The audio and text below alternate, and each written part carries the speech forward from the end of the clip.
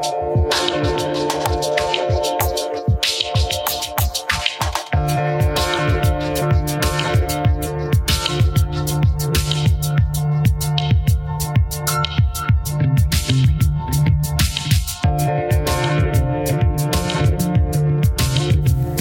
back to the Magic of the Spheres podcast. This is Sabrina Monarch, and this is a show about spiritual lifestyle and personal evolution.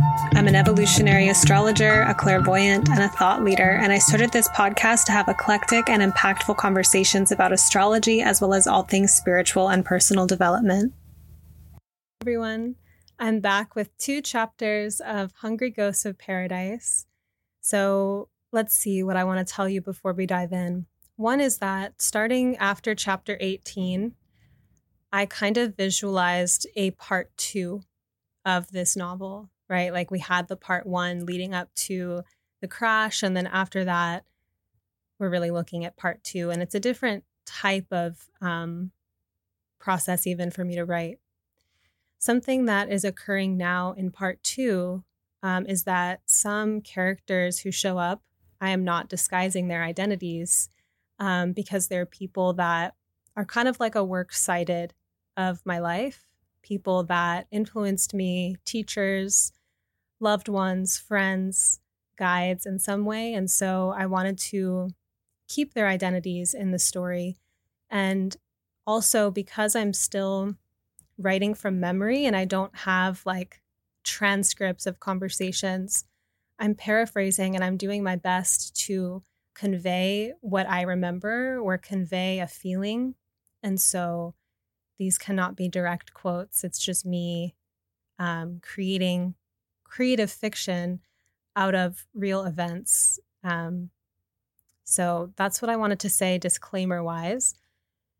And every chapter that I write is healing and confronting. And one of the things that confronted me in this chapter was going back into a time in my life where I was coming into an awareness that I had of like my psychic and spiritual gifts. And I was still working out a lot of stuff in my personality and the places that I got to of like trying to make things that I wanted to happen, and how I had to learn over the years to really let that go and not try to use my spiritual gifts in an egoic way. Right. And so this isn't just me that goes through this. It is, when we tap into Kundalini, when we tap into our power, when we tap into the gifts of our soul, when we try to use that for the smaller means of the ego or personality, stuff can get funky, right? So in this, in chapter 22, that comes up as I was kind of recollecting how I used to, really want to get my novel, The Garden of Sleeping Hammers, published, and how, I was doing the things on the earth plane, I was sending out the book to agents, but then I was also like closing my eyes and like imagining it happening and all of that, which is really what I was learning from manifestation teachings. And yeah, it was just kind of interesting to go back and to feel into how I used to be in that place of gripping so hard onto the things that I wanted and the suffering really that comes from that. And how, over the years, like really learning to let things go and find a deeper flow in reality where my own will and the universal will align more and it doesn't feel like I'm working against the grain. So that is what I wanted to share before we get into this. The part of the story that we're in is, character, myself, is still down hard. We'll have more action and more adventures coming up, but this is really a time of grappling, and we're still here. So if you haven't tuned into this story yet, if you are just tuning in for the first time, go back to chapter 1. Don't start in the middle. This story is explicit. Not this chapter necessarily. Actually, it is. Yeah, this story is explicit. It's for adults. Please listen responsibly. And if you have been tuning in and at any point you have reflections that you want to share with me, I'm super open to hearing your experience of the book. If you want to DM me or email me, some of you text me, however you want to contact me. And yeah, just be mindful too that of the Instagram impersonator scams, and that my only Instagram is Sabrina Monarch, no extra letters or punctuation or misspelling. So just be clear it's me and not one of the impersonators. There's also the Magic of the Spheres account, but I don't really use that super much. Okay, I will get into these 2 chapters now. I'll leave you to it. And I love you. Thanks for listening.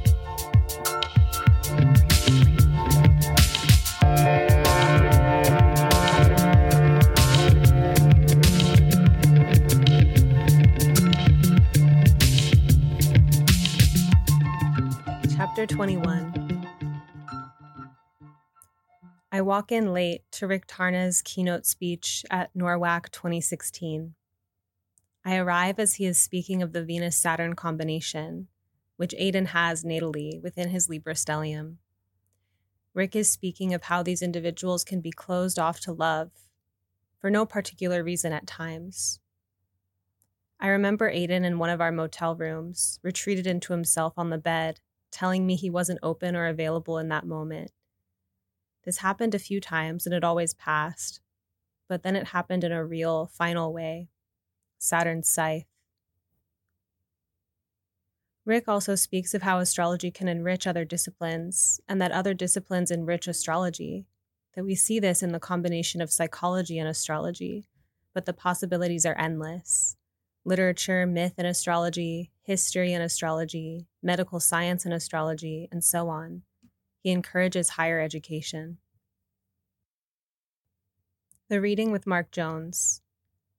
As I go up the elevator to Mark's conference suite where he sees reading clients, I feel hyper aware of the elevator buttons, the triangular designs on the carpet, the way the hallways pass through my vision like ribbons in reverse to my walking.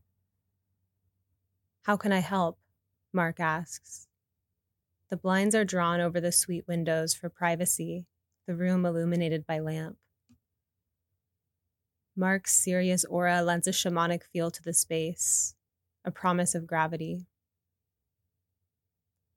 I don't think I'll be able to tell you the story without crying, I say, already bursting.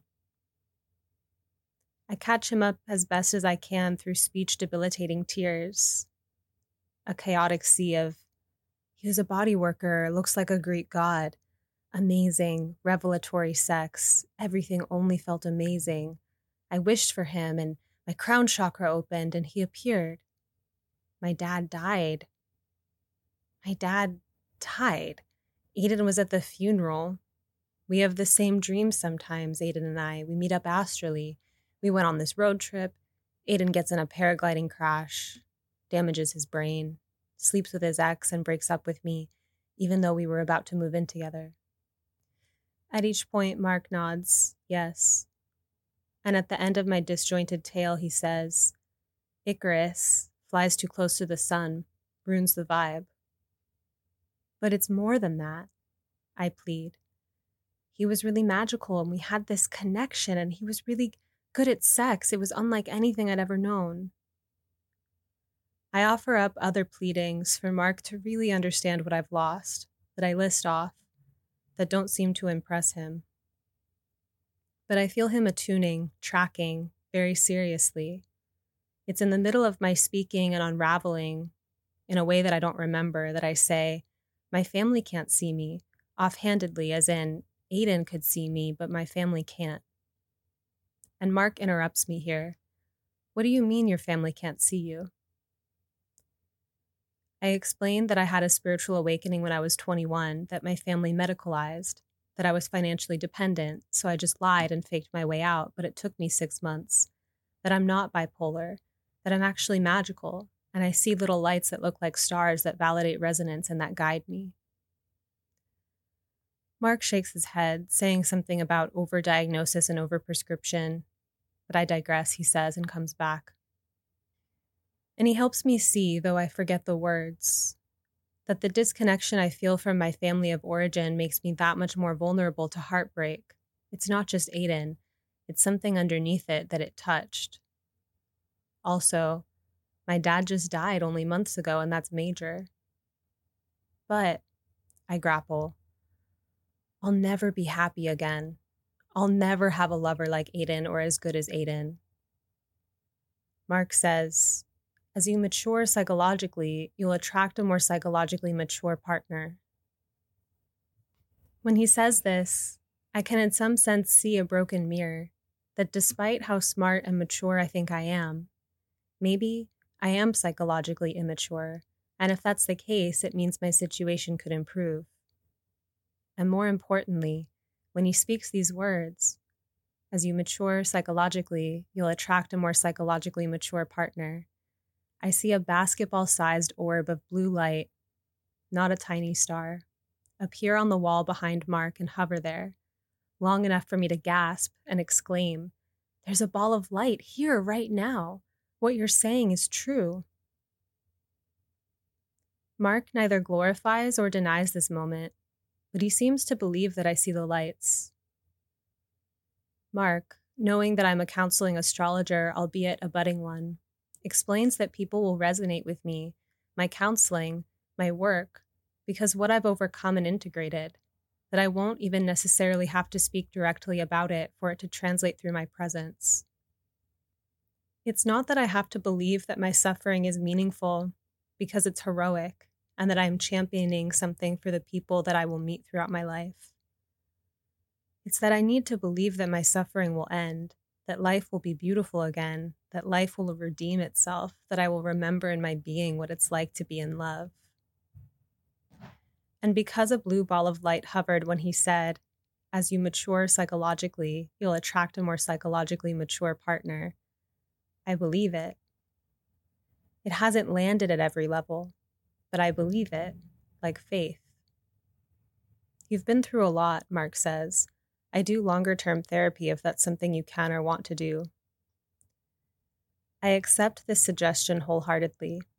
My family once paid for psychological treatment I explicitly didn't even want.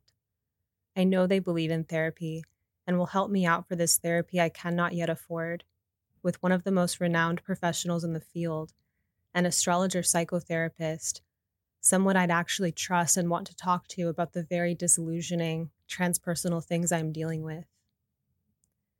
My stay in karma prison, my stay in hell, just got an amenity that I will gladly accept.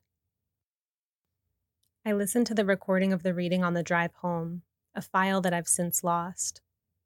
I come home to the dark forest and my A-frame townhome tucked inside of it. For a while, I sit in my car underneath the parking overhang.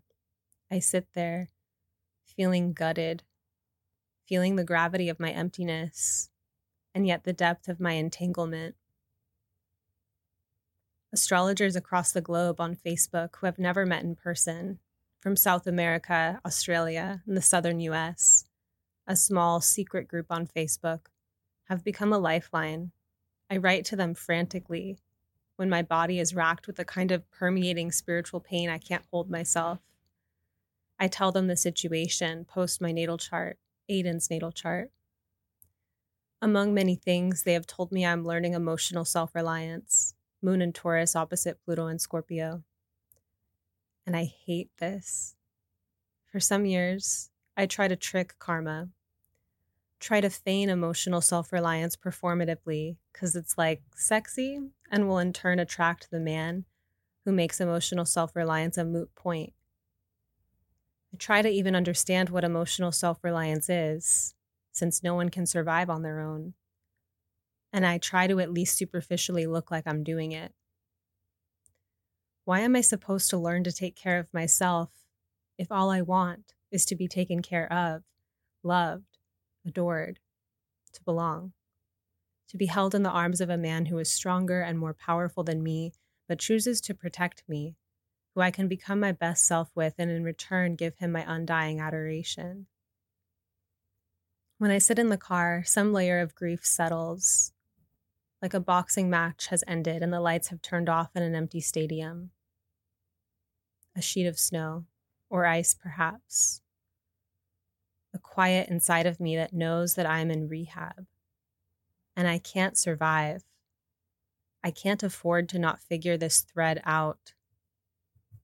This thread of my most desperate hunger, and the hungry ghost I keep trying to feed, and the way my lover, who stands in the same place as the ghost, slips away from me like an apparition, too.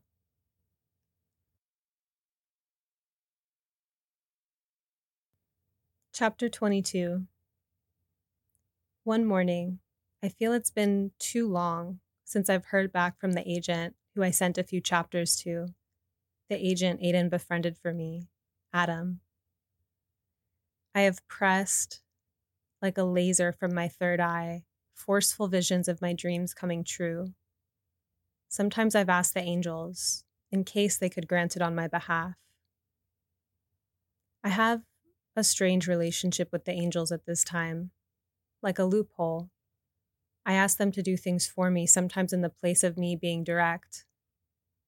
Or I ask them to influence people, instead of leaving people to their own free will, while I contort around the existential crisis of if it's worth it to get what I want, if I made it happen, and it wasn't freely given. And the exhausting upkeep of trying to be some weird, crazed puppeteer, working with divine beings that don't even play that way, serving below their station. So when I petition the angels, it at times makes my desire feel safe. I think, instead of it being invasive or forceful, I can just leave it up to the angels to enable or block my desire, like a let go and let God situation. Until I get really frustrated and I'm really reaching out to try to shake the angels, beg the angels, come on, angels, shaking dice at a casino. The angels have not corrected me for my ridiculous relationship with them. It's like they're letting me figure it out. Other times, my strategy has been to believe my book will be published, that Adam is the one, my agent, just in case it is my conviction that will influence the course of events.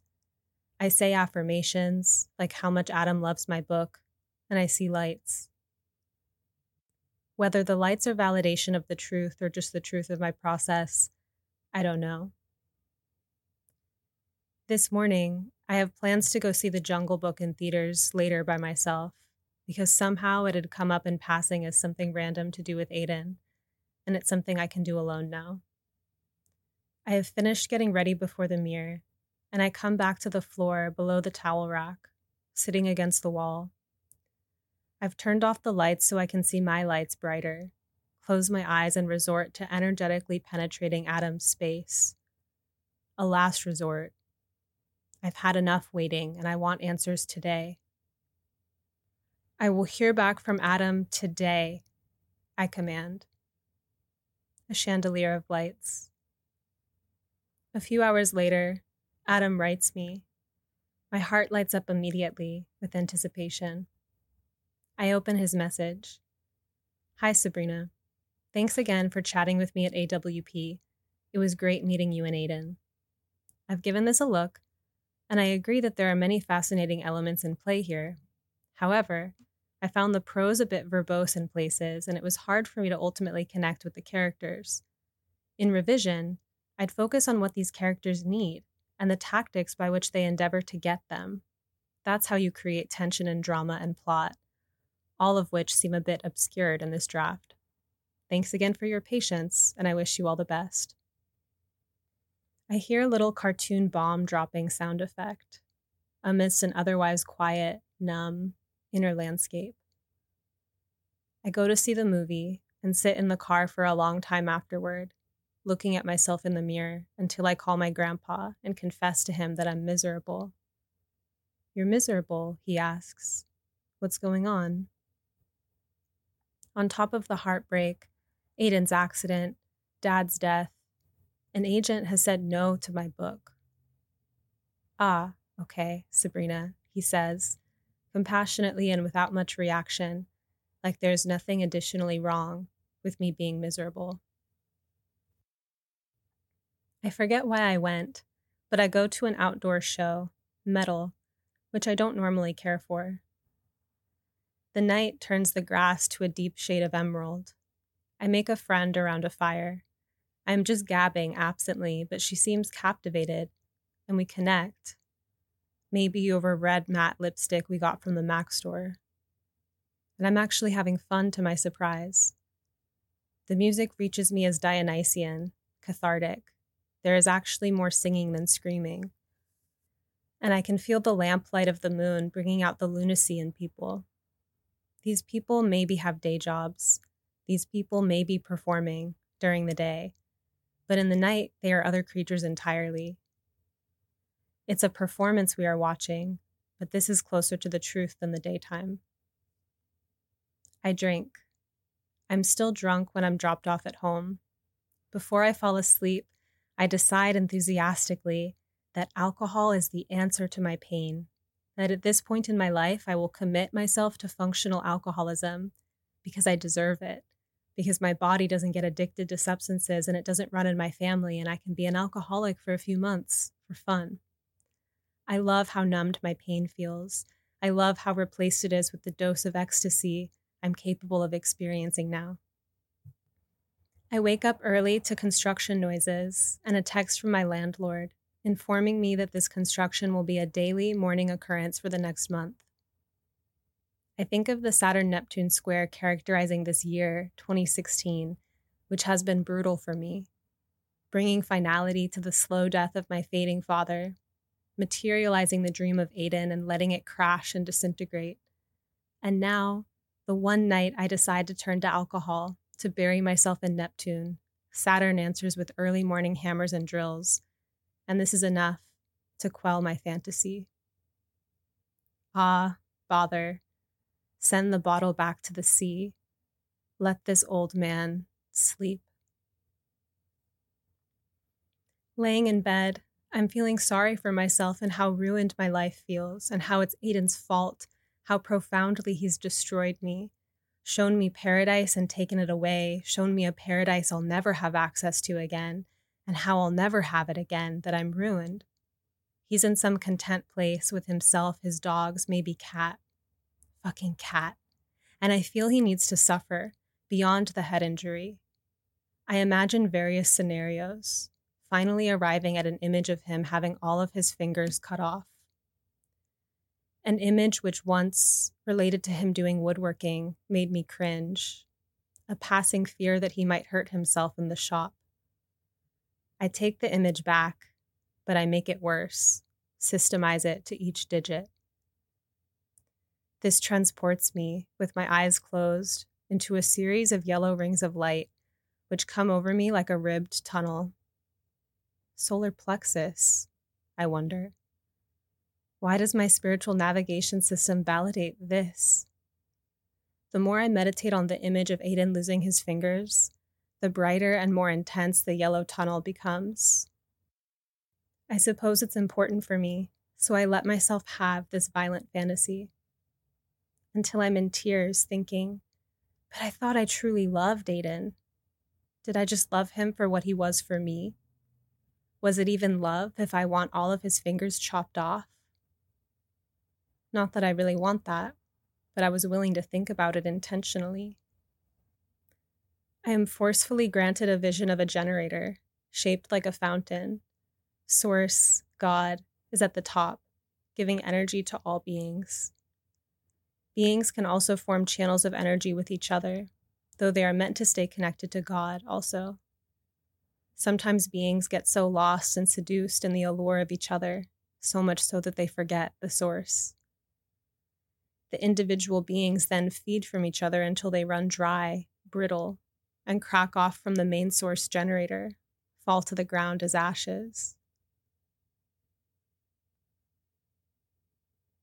In a dream, I see Kat's exalted form. She is sitting on a bed. I view her from slightly below. She is wearing red. Her hair is black. She has it styled in a top knot with a chopstick sticking through the bun. Her world is 90s-esque, like a woman who was a teenager and not a child like I was in the 90s, which, given our age difference, tracks. Cassette player, portable radio, metallics. A nebulous portal, who knows what exists beyond this room where we are together. As she speaks, I cannot decipher any words, as though the room is muted, muffled, underwater. And though I cannot hear exact words, I am enraptured. Here, I remember we are soul friends across space and time. In my waking life, it works on me like a stirring transmission. Intellectually, I understand that some enemies in this life, maybe all of them if we boil it down deep enough, are my friends at a soul level. I do not know what Kat and I have worked out, or what we have worked out with Aiden together before we incarnated, but something softens.